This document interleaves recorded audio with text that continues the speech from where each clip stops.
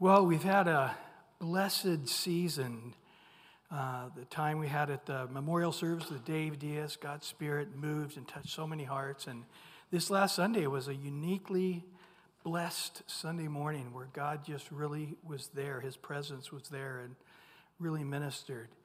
And so we trust as we start the first year, or the beginning of the year, 2023 here, in the book of Exodus, that it'll be equally as sweet. And my year goal is that I try to stay close to 30 minutes here so we can have some question and answer time and also some time just to pray and seek the Lord in worship and prayer. So the book of Exodus, it is the word departure. That's what it means. They're departing from Egypt.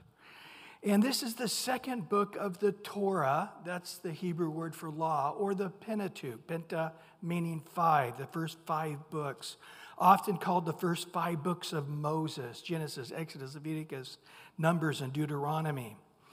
And so originally, though, it would have just been one continuous big book. All the scrolls would have been together. Now, we're going to learn as we go on to the Pentateuch here, we're going to see that Moses takes these writings and he sets them by the ark. And no doubt they would have to be rewritten because the papyrus and so forth would begin to fade, the ink type stuff they did use. We do know Jewish history has that Ezra is the one that actually compiled all of the writings up through that time and put them into books and into order. And also Jeremiah or Jeremiah is really sort of the editors. So they did make some edits along the ways because the way you write letters change and different words change. And so to try to give it the meaning, there were additions that changed. But Moses is the writer of this. As a matter of fact, all through Exodus and Exodus 17:14, we see where the Lord told Moses to write these things down. In Exodus 24:4, Moses wrote all of the words of the Lord.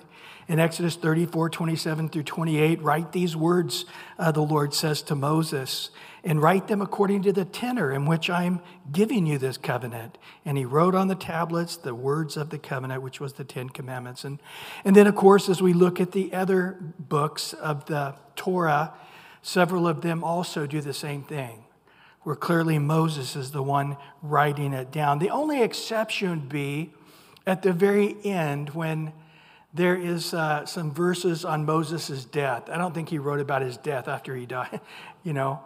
Joshua, no doubt, wrote that in there. That would be one of the exceptions. And then, of course, whatever additions Ezra or Jeremiah made. And so these first 5 books are attributed to Moses also in the New Testament. A lot of verses in there. Matter of fact, all 5 books of the Torah are in the New Testament said that Moses wrote them. So you'll find verses out of Exodus saying Moses wrote it. You'll find verses out of Leviticus saying Moses wrote it. You'll find a whole bunch of verses out of Deuteronomy all saying Moses wrote it, and so forth. So all 5 books. Jesus, in Matthew 19:8, he said Moses wrote this because of the hardness of your heart. In Mark 7:10, Moses said, honor your father and mother. In Luke 16:31, Jesus said, if you did not hear Moses and the prophets, neither will you be persuaded though one were to rise from the dead. I love that in Luke 24. Remember the road to the Emmaus road when Jesus sort of hid the fact of who he was, and he said from the beginning of Moses and all through the prophets, he expounded them the scriptures and the things concerning himself, the Messiah. And Luke 24:44 also, he talks about how the law was given through Moses. The Torah was written by Moses. I love John 5:46 and 47. It says, for if you believe Moses, you would have believed me, for he wrote about me. But if you do not believe his writings, how will you believe my words? And So it's interesting that he says Moses wrote the word of God, and he wrote about Jesus the Messiah. And if you had faith in Moses' words, you'd have faith in me, and vice versa. Also John 7:19 and John 7:22. And then also others, Paul and Peter and others wrote this too in Acts 3:22. For Moses truly said to the fathers, and he quotes in Romans 10:19, he said, did not Israel know? First Moses says, quoting Deuteronomy 32:11, I will provoke you but to jealousy, and he goes on. In 1 Corinthians 9:9, for it's written in the law of Moses. So Genesis, Exodus, Leviticus, he says Moses wrote that. Hebrews 10:28, anyone who has rejected Moses' law dies without mercy on the testimony of 2 or 3 witnesses. Boy, I read that verse this week. It really just pierced my heart. Because I don't know if you know, but a couple of weeks ago, the United Methodist Church had a giant worldwide split. And they actually voted whether they were going to keep the statement in their bylaws saying marriage is only between a man and a woman, and homosexuality, just as the Bible says, is sin. Well, the overwhelming Western world of the United Methodist Church said, get rid of that, because they already have many lesbian and homosexual pastors and so forth. They're getting around it. Even though they're doing it illegally, they can do it because the churches and the districts and so forth are allowing them. But because the United Methodist Church is worldwide, the rest of the world said no. So they actually got outvoted. But it was just so grievous how they just were so prideful in their heart about how right they were, that homosexuality was perfectly fine and not a sin, and transgendered. The whole thing is wonderful, wonderful, and it's just the way Jesus wanted it, you know? And then I read that verse in Hebrews 10:28 this week. If anyone has rejected Moses' law, wow, dies without mercy on the testimony of truth witnesses. And I thought, what a fitting verse with reading on that, and other denominations too. It's not just the United Methodist Church. Apostasy is coming. You know, the Lord's not going to return until the apostasy comes first, the falling away, and it's happening right before our eyes. So all 5 books are attributed to Moses in the New Testament, directly or indirectly, quoting all 5 books of the Torah and attributing them to Moses. So on the conclusion of that, 1, the book of Exodus itself says Moses wrote it. Number 2, other parts of the Torah states that Moses wrote it. Number 3, the New Testament writers attribute it to Moses' authorship. And then the Jewish tradition has been unanimous throughout history that these are the books of Moses. He's the one who wrote them. And I say this because there's liberals now who basically try to chop every book of the Bible to shreds and try to prove that this was written probably even after AD, or written, you know, a few years before Christ came. They really try to destroy your confidence in the Scripture. And so again, I think the old saying is, if Jesus thought it was written by Moses, it was written by Moses, right? And he definitely did. So as we remember looking at Genesis, it was really a book about the beginnings, you know, creation itself. The first of many things, of man, of woman, of marriage, of children, of sin, etc. It was the beginning of choosing God of the nation of Israel. Abraham, Isaac, Jacob, or Israel. Lastly, covering the 12 sons of Jacob. And then how it all ended they were all ended up in Egypt. It's interesting, at the very beginning of Abraham's life in Genesis 12, he didn't inquire of the Lord. There was a famine. He went down to Egypt. That was absolutely not God's will. He brought back Hagar and a lot of hardship for him and Israel as a nation to this day. Because of that trip down to Egypt in Genesis 12, he had no business going. But then the book of Genesis ends by God telling them to go to Egypt. So that's a pretty interesting story. And, you know, truth is, or life, or facts, or what is that? Life is stranger than fiction. And of course, we remember an interesting prophecy in Genesis 15. Remember in chapter 14, Abraham and 318 guys saved Lot and all the people of Sodom and Gomorrah and didn't take anything. And God revealed himself to Abraham as Melchizedek, the king of Salem, the God of the priest of God Most High. And then in chapter 15, he's like, I'm never going to have kids. Eleazar, your kids will be his servant. Your kids will be the ones that get everything. And God spoke to him and said, go outside and look outside. He said, see how many stars? Can you count them? No. He said, that's how many kids you're going to have. And one of the most important verses in all the Bible, Genesis 15:6. And Abraham believed God, and it was accounted to him for righteousness. And then God said, let's make a covenant. Now, in those days, you would cut an animal in half. Several. And Abraham did it, cut them in half. And then you walk through the two halves of them before you burn them. And you say, hey, I'll keep my half, and you keep your half. And that's the way it went. But remember, God didn't show up. He kept saying he was going to show up. He never did. And vultures were trying to get the meat, which would desecrate the purity of them. And then Abraham finally just passed out. He just went to sleep. And in this sleep, he saw that he did have kids like the stars of the heavens. And they were all slaves in bondage and suffering. And he woke up and he realized God came while I was asleep and went through the middle. And we see there that God, in essence, is saying, I'll keep my half and I'll keep your half. I'm not trusting you. And how salvation's by the work of God alone and by his faithfulness alone, not dependent upon us and our faithfulness. But boy, it left Abraham scratching his head going, I thought having kids is what would make my life abundant. And now I really don't want to have any kids at all because they're going to all end up as slaves. And God said to him, yep, just like I promised you, you're going to have kids like the stars of the heaven. But they are going to leave this nation and be out and go to another nation. And for 4 generations or 400 years, they will be in a horrible, difficult life until I deliver them out of it. And Abraham had to say, what did God say to Abraham at the beginning of Genesis 15? I am your reward. It's me. The thing you're longing for, Abraham, is not kids. It's me. And once you have kids, they're going to make you as unhappy as they make you happy. They're going to make you, you're going to realize that you're going to give, and then they're going to hardly recognize you even exist. And it comes back to me. It's in me. It's where you'll have abundant life.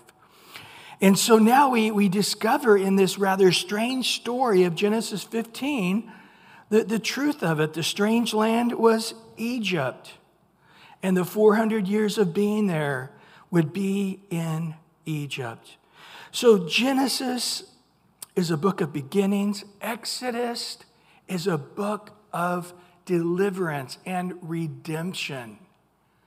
Let's just imagine yourself for a minute.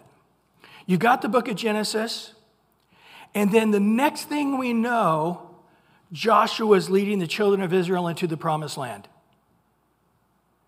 And you didn't have the Torah. You start asking yourself, what would we not know? How much of the New Testament we wouldn't understand? Chuck Smith mentions on this, where 1/7, let me read that quote there by Chuck.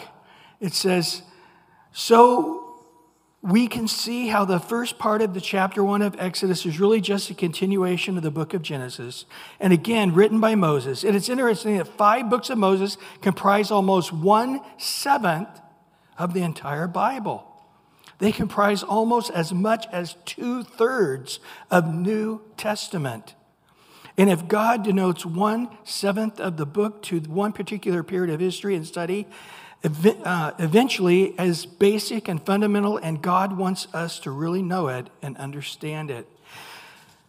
Which book is the most quoted book in the New Testament? Deuteronomy. So imagine if we did not have the Torah. Maybe we had the book of Genesis and not the next. Guys, the foundation of all we can understand in the New Testament comes through these stories, come through God revealing his nature to us through dealing with the children of Israel. And so this is, again, one of those sad parts, how most Christians don't read the Bible, don't know the Bible. And, I told my wife this week, just for fun, I'm going to try to watch one of the Bible programs about this. So there was one called Exodus, God and Kings. It was with that guy Bell from, I can't remember what movies now. What's his name? Is that anybody? Christian Bell. Yeah, Christian Bell. Anyway, I got like 10 minutes into it, and it was like, oh my gosh. Literally, they didn't get one fact right. And it was just so frustrating.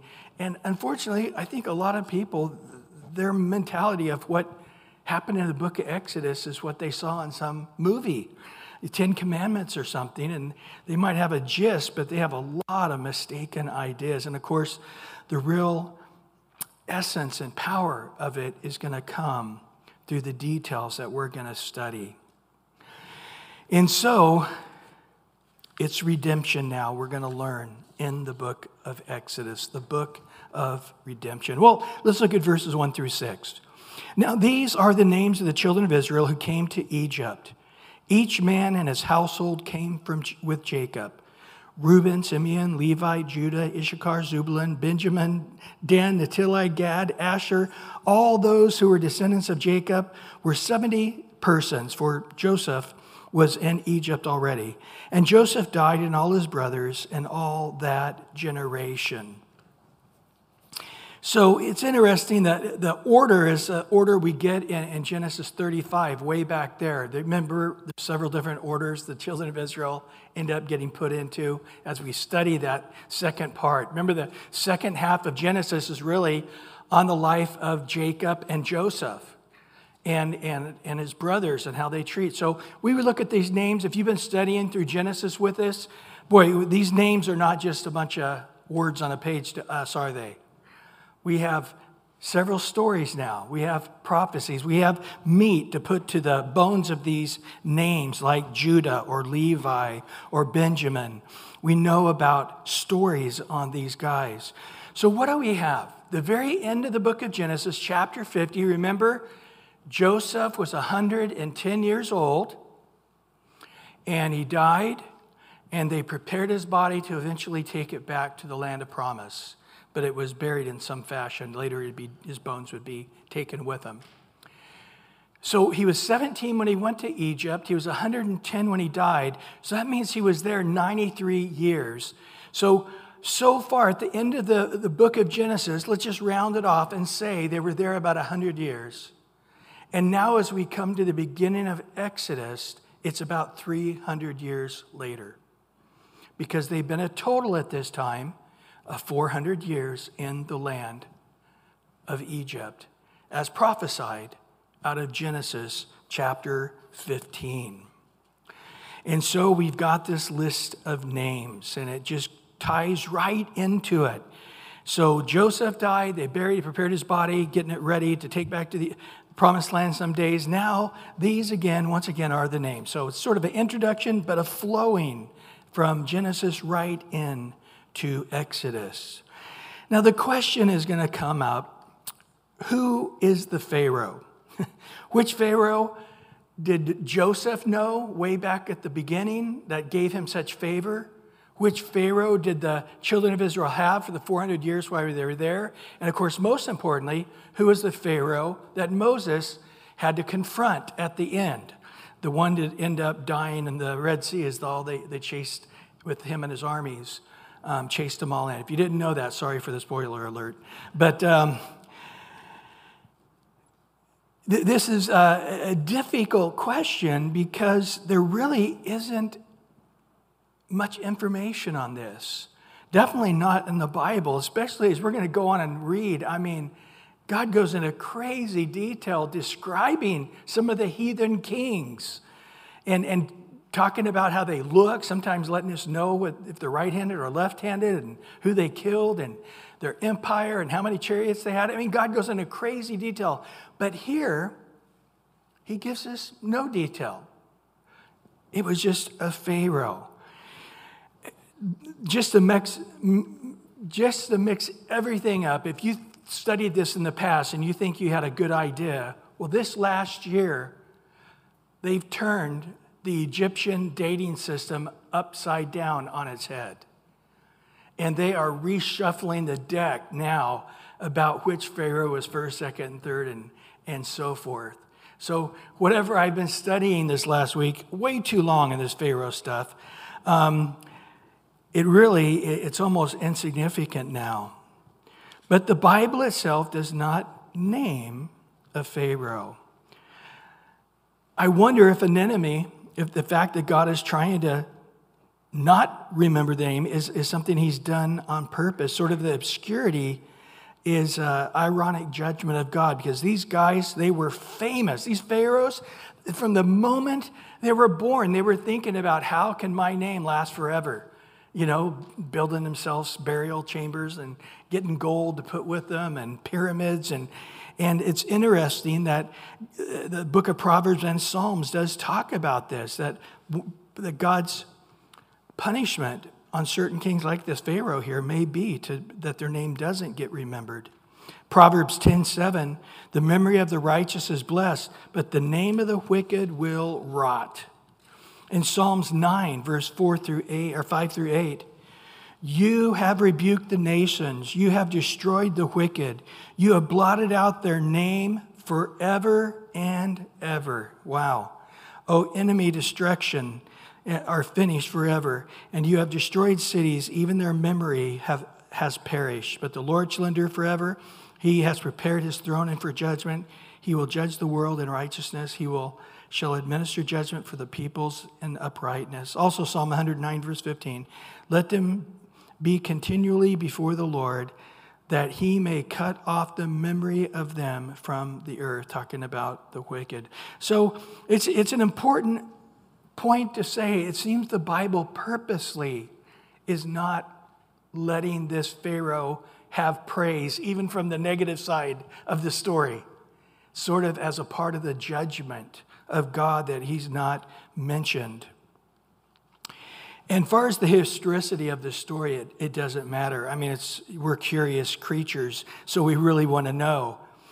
So it's interesting that there is so much information on this and so lacking information on this.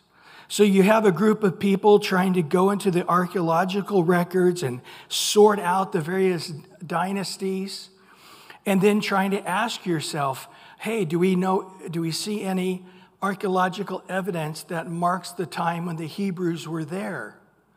And then we can correlate that with the pharaohs of that time. That's what we want to do, right?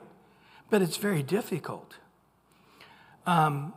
Typically, when kingdoms suffered in battle greatly, you'd hear nothing about that battle.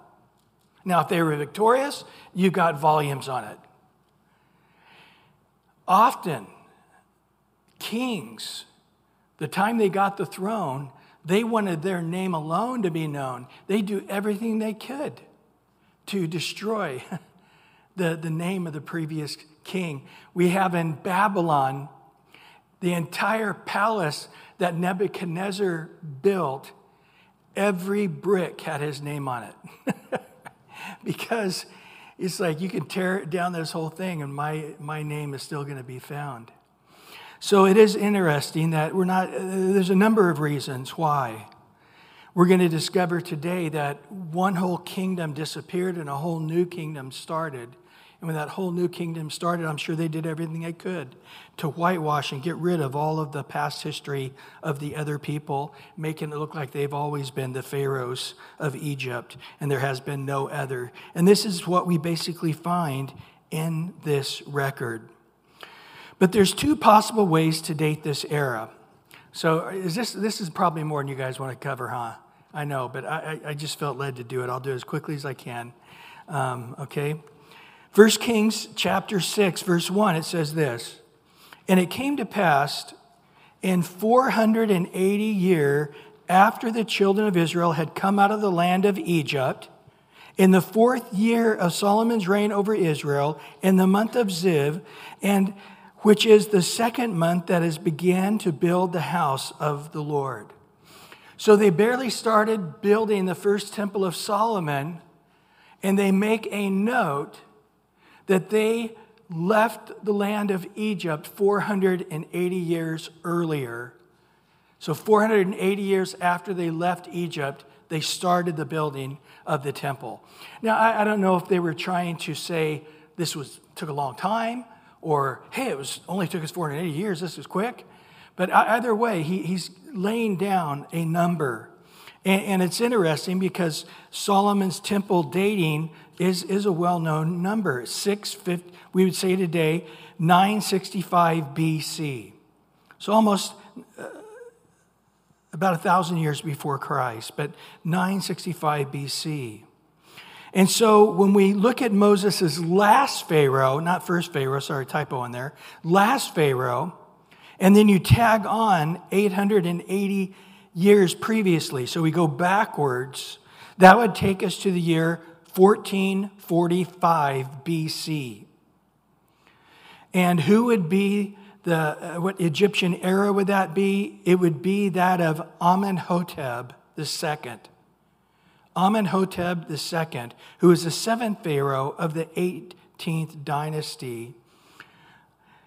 Now, during this time, the Egyptian history indicates a sudden lack of military action by Amenhotep II, beginning in 1446. Wow. So these seem to parallel. A fact that would be consistent with the loss of nearly an entire army at the end of the Red Sea. We know they were all destroyed in Exodus 14. And ancient records also claim that Amenhotep's successor, Thutmose IV, was not the true heir, which, again, would make sense since Amenhotep's firstborn would have died. As we know, that the firstborn child died if they didn't put blood on the door of the post of the house, which then would make sense why the heir wasn't his son going to the next stage.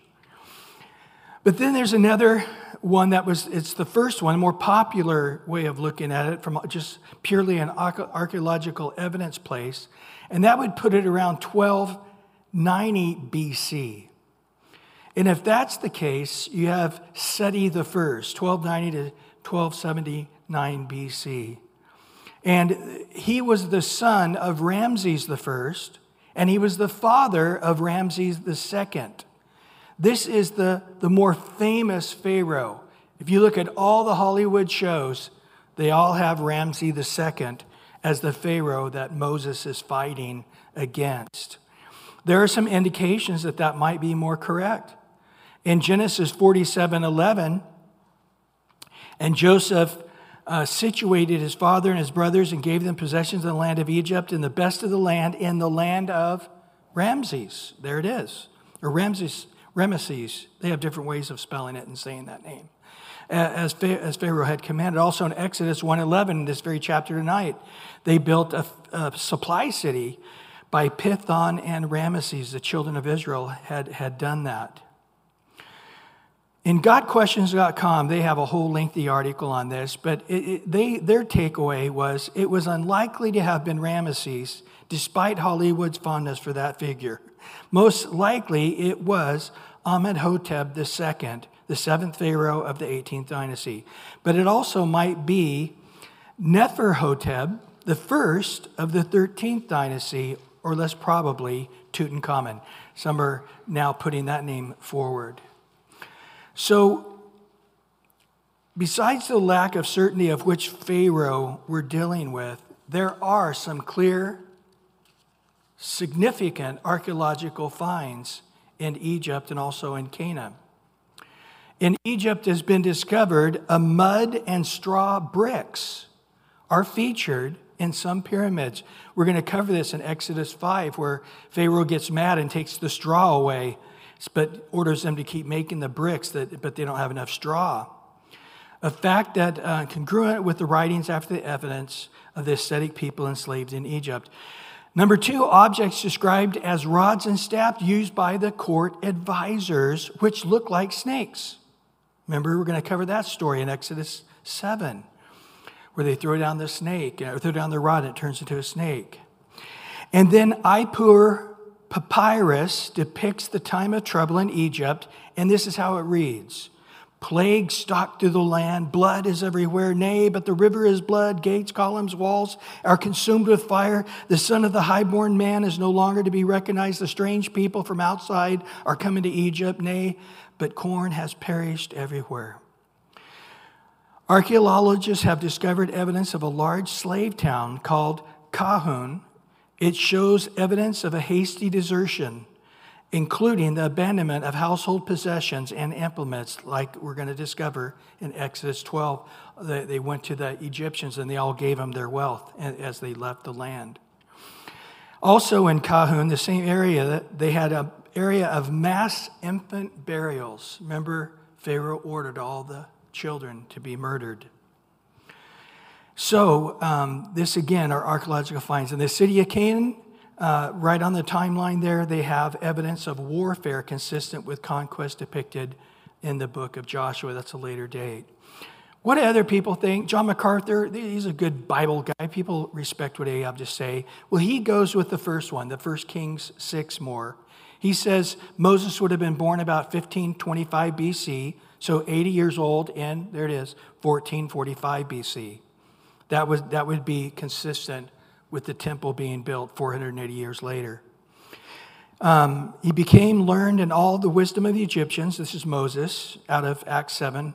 While growing up in the courts of Pharaoh, Thutmose the first and the second, and Queen Hatshepsut. Queen Hatshepsut was sort of a co-regent for a time, and she could have very well been the one who took Moses out of the basket. Again, sorry for the spoiler alerts there. But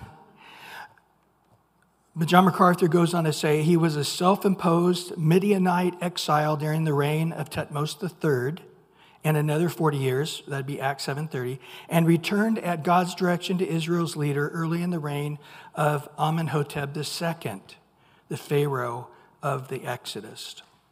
And J. Vernon McGee has a different one. He goes with the other one. We're talking about another name of the Hycosis, which he believes was the Pharaoh during Joseph's first stay. They were actually shepherd kings. They were a nomadic people that settled in Egypt in the 15th to the 17th dynasty, and later was overthrown by a military leader, Amasis, and overthrew the Hycosis kings and disposed them and made them Pharaoh. And so it would have been, and J. Vernon McGee would have put Ramesses II, like the Hollywood group does, as the Pharaoh of that time. Well, that's it on that. Exodus chapter 1, verse 7. But the children of Israel were fruitful and increased abundantly, multiplied and grew exceedingly mighty, and the land was filled with them. God's amazing. I don't think anybody could put this many words of emphaticness in one sentence. Look at this. Fruitful, increased, abundantly, multiplied, grew exceedingly mighty, and the land was filled with them. I mean, can you believe this verse? And it's correct. In other words, he's saying that he really stepped on the gas, causing the population boom. We're going to see shortly, as we get into like Numbers, he's going to point out there were 600,000 men of 20 years old and above. And you do the math of women and children, you end up close to 3 million people. Minimally, you're looking at 2 million. You're probably looking at something around 3 million or above. Most would so. And we're going to go into that when we get there. But remember, this is saying God promised what he said he would do to Abraham, Isaac, and Jacob. Remember, like in Genesis 15:5, He brought him outside and said, look now at the star towards heaven and count the stars. If you're able to number them, he said, so shall your descendants be. In Genesis 26:4, and I will make your descendants multiply as the stars of the heaven. I will give to your descendants all these lands, and in your seed all the nations of the earth shall be blessed. In Genesis 28:14, also your descendants shall be as the dust of the earth.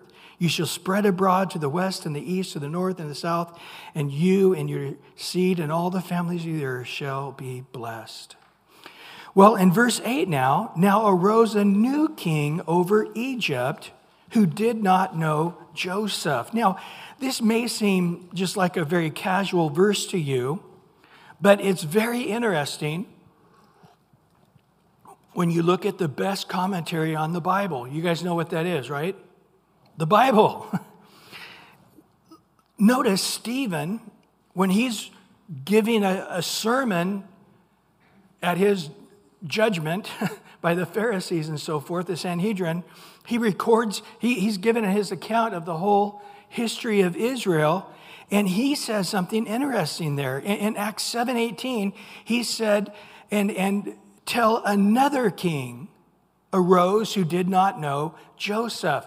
Now, what's significant about this is we just read in Exodus, and a new king came. That sounds like, oh, there's somebody else. That happens all the time. But in Acts 7:18, he uses a unique word for another king. You see, in the Greek, you have two words for another. You have the word heteros, which means one of a different kind. So if I hand you a cup of coffee and you take a sip and I watch your face go, ugh, too strong, I don't like it, and you set it down, and I'll say, do you want another? And I use the word heteros, means no coffee, but like tea or water. So do you want something different to drink? Then there's the other Greek word, allos. And this word is one of the same kind. I see you finish the cup of coffee really quick and you set it down, and I'm like, would you like another cup of coffee? I use the word allos. Well, Stephen uses the word heteros, which means one of a different kind. If you look at the Greek word, it literally means a fresh new type, something other than what you've previously had. Where else do we find a verse on this? Isaiah 52, verse 4. For thus says the Lord God, my people went down at first into Egypt to dwell there. Then an Assyrian oppressed them without cause. Now, this is radical because he says this new Pharaoh was actually an Assyrian. Now, as we look at the Egyptian culture during the time of Joseph, remember it says, and Joseph was put into the house of Potiphar, who was an Egyptian. It was almost like, why would you have to say that? Unless there was such a mixture, the odds of you getting an Egyptian wouldn't have been high. There wasn't that many actually Egyptians in Egypt at this time. There was a conglomerate of all kinds of other people. Now, we do know during the time of Ramses II, they had a huge fight with the Hittites. That was a constant battle, and they were worried about them. But again, an Assyrian could have came in there and been one of the leaders of the Hittite armies. I mean, we don't know what happened. Now, was Isaiah talking literally? Because at the time Isaiah, the Assyrians had just destroyed not Judah and Benjamin and Jerusalem, but the rest of Israel were just devastated by the Assyrians. So was he sort of calling Pharaoh an Assyrian? Sort of like we would call somebody a Hitler? You know, oh, that guy's a Hitler. And we're basically, not literally, he's a Nazi from the Nazi party, but we're just saying, we all understand when we say Hitler, that's like the worst possible leader. Is that the way Isaiah is writing that? He's saying, oh, yeah, that first Pharaoh, he was like an Assyrian, just the worst possible type of leader you can imagine. Or was it something specific?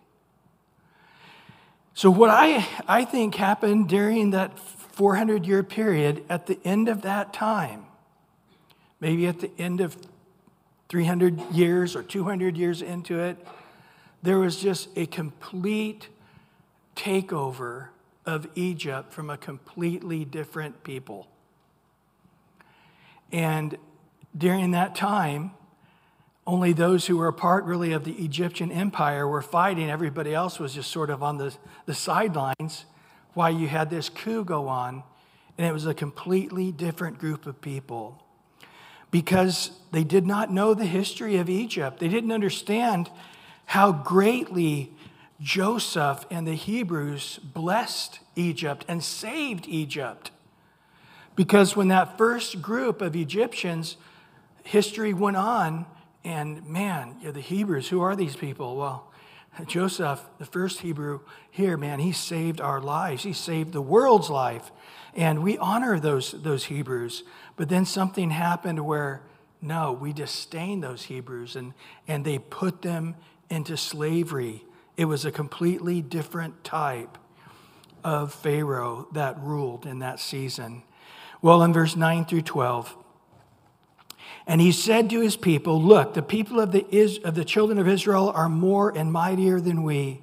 Come, let us deal shrewdly with them, lest they multiply. And it happened in the event of war that they also join our enemies and fight against us, and so go up out of the land. So they realized, man, there's so many of these guys. There's so few of us in comparison that if those millions of people who are treating horribly decide to join our enemy, we're toast. There's no way we can win. Just if the uprise of the people in our land. Therefore they set taskmasters over them to afflict them with their burdens, and they built for Pharaoh supply cities of Pithom and Ramses. And the more they afflicted them, the more they multiplied and grew. Boy, there's a whole insight story in there, isn't it? Like James 1, rejoice in those trials, right? And they were in dread of the children of Israel. So they put people over there just trying to break them down physically where they would have no strength and maybe not have sex and not have any more kids, or just break them down physically. If they did try to fight with the enemies, they wouldn't be physically strong enough to really do any damage against them. But again, James 1 does say, my brethren, count it all joy when you fall into various trials. Why? Because the more they were in trials, more they were afflicted, the more they multiplied and grew. Isn't that what happens in trials? We grow. Knowing the testing of our faith produces patience. Let patience have its perfect work, that you may be perfect, complete, lacking nothing. So God does use that trial period of our life. Just stop for a moment and just think about this. 400 years in Egypt. That's twice the length of time our country has existed. But imagine you grow up in slavery. You watch all your aunts and uncles and grandparents and parents, and then your kids are slaves and they're beaten by taskmasters. Think as a parent watching your own child getting beat by a taskmaster, or you're watching your elderly dad getting beat by a taskmaster, or your mom getting kicked to the side. What a trial that would have been. Well, finishing up this chapter tonight in verses 13 to 22. So the Egyptians made the children of Israel serve with rigor. Boy, what a description. They made them serve, and it was just rigorous. And they made their lives bitter and hard in bondage and mortar and brick and in all manner of service in the field. And all their service in which they made them serve was with rigor. Then the king of Egypt spoke to the Hebrew midwives, and of whom the name of the one was Zipporah, and the name of the other was Puah. I knew her brother, Winnie the Pooh. Anyway, and he said, "When you do the duties of the midwife for the Hebrew woman and see them on their birth stool, if it is a son, then you shall kill him. But if it is a daughter, then she shall live." But the midwives feared God. They did not do as the king of Egypt commanded them, but saved the male children alive. So the king of Egypt called the midwives and said to them, "Why have you done this thing and saved the male children alive?" And the midwives said to Pharaoh, "Because the Hebrew women are not like the Egyptian women. They are lively and give birth before the midwives can get to them." Therefore God dealt with all the midwives, and the people multiplied and grew very mighty. And so it was because the midwives feared God that he provided them households for them. They had their own children and ended up having their own homes. So Pharaoh commanded all his people, saying, every son who is born to you shall be cast into the river, and every daughter you shall save alive. So they had these birthing stools. It was like a stone that they would grab onto on the sides, and then they would put their knees onto the flat stone like a backward, like the animals would do, and then they would push, and the midwife would be behind and catch the baby. And he said, that baby come out. The moment nobody else can see around you, snap its neck and kill it. We call that today partial birth abortion. Bill Clinton got that legalized, right? You can abort right up to the 9th month. But then he says, hey, I'm not ashamed to kill him. I don't care. They could be 3 months old. Soon as we know there's a boy there, it's getting chucked into the Nile River and ate by the crocodiles. We're not going to allow any of these sons. They're like cattle to us. These slaves are like animals to us, and we can kill them at will. And there's no sin in it. There's no moral problems in it. And so they lied to Pharaoh, saying, oh, they gave birth too quick. Now, some people have a hard time with that, going, God bless them for lying? Yes, because when two absolutes collide, you need to do the greater good. So killing a baby or lying to a king, you're not doing the lesser evil. I'm doing the lesser evil, lying. No, you're doing the greatest good. Corrie ten Boom and her sister had this argument because her sister believed that if Nazis knocked at the door as they were hiding Jews in their house, that her sister believed you always had to tell the truth no matter what. And so Corrie and her dad said, don't ever answer the door then. Because are there Jews here? Yes, there are. And she just trusts the Lord to work it all out. They're just like, no. Because Corrie and her dad are like, absolutely not. Nobody's here. Because they had babies and old people they were trying to take care of.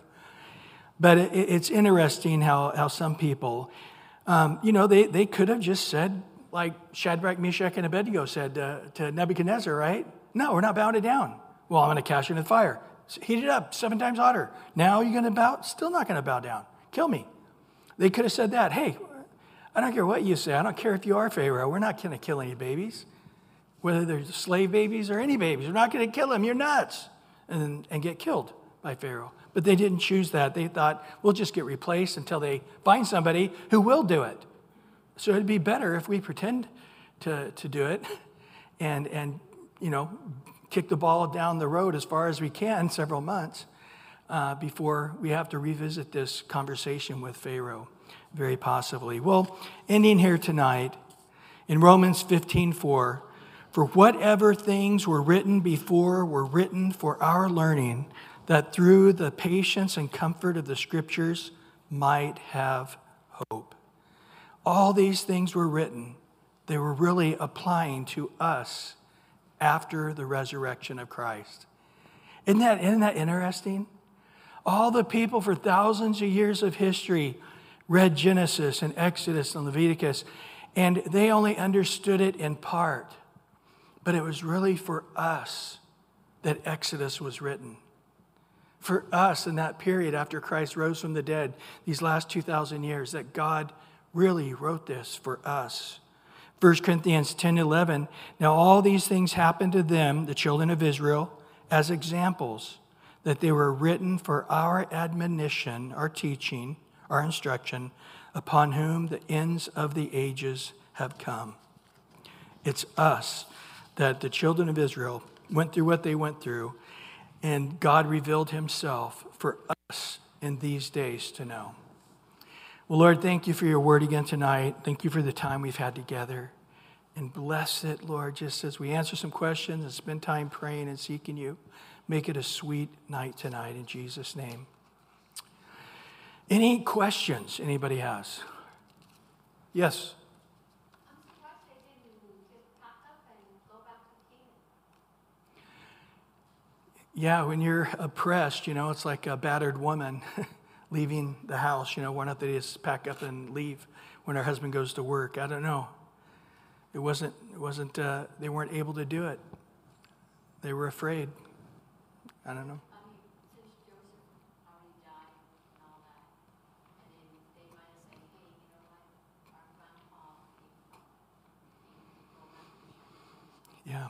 Guess after 400 years of being beat down, like you said, one guy would raise up. You know, that was part of that movie I was watching with Kristen Bell. When Moses returned, he was teaching everybody how to use swords and bow and arrows. And it's like, what? That was when he returned from Midian. That's what he was doing. That's it. I'm done. I can't do any more of this. But yeah, you know, some guy could have raised up and said, hey, we're more of us. We're a lot stronger than these weak Egyptians. We could take over this place or just turn to Egypt, but they didn't. Good question. Yeah. Anybody else? Yes. What's 70 and often you read 75? Yes.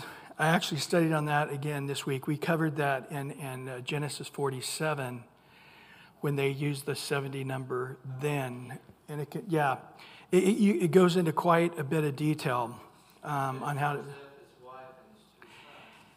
Yeah. That makes it 74. Well, the reason Stephen in Acts said 75 rather than 70 is because he was quoting the Greek Septuagint. And in the Greek Septuagint, they have 75, even in Genesis 47, and also in Exodus 1. They all have 75 rather than 70. Now, there's a number of reasons why that number is. You know, some of them say because Joseph was already in Egypt and they weren't being counted. There's a number of ways of looking at that. But in the addition, probably, of Ezra or Jeremiah, they very possibly could have changed that number as well. And the point she brought about the Egyptian, not the Egyptian, the Israelite maybe like getting upset and we're leaving, it doesn't really work like that. As you know, the Jews in Germany, when they were getting kicked around by the German, not many left. No. They got killed a lot more than Yeah. that because I mean, this is your house.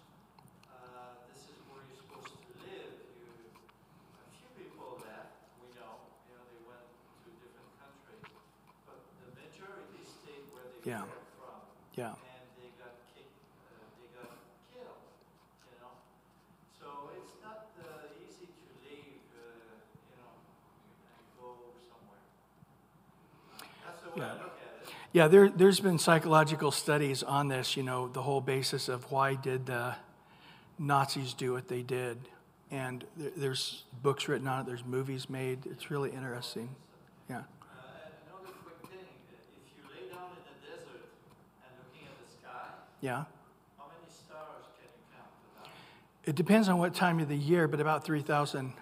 Yeah. About 3,000 to 5,000. Yeah, it depends. About 3,000 to 5,000, depends on what time of year. The reason I know is I've counted every month of a year for It's just fun that when God says Abraham, count them. count them, He could have, he could be. or he wasn't very good at math, and God knew that.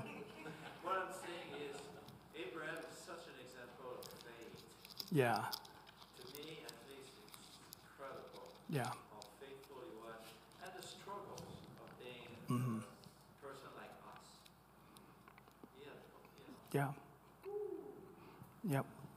It's a beautiful story. Well, any other questions? Yeah. Pastor Ryan, have any researchers ever made a correlation, a connection between how the Pharaoh killed the first, or I should say the male children, and allowed the females to live? And then in more modern times,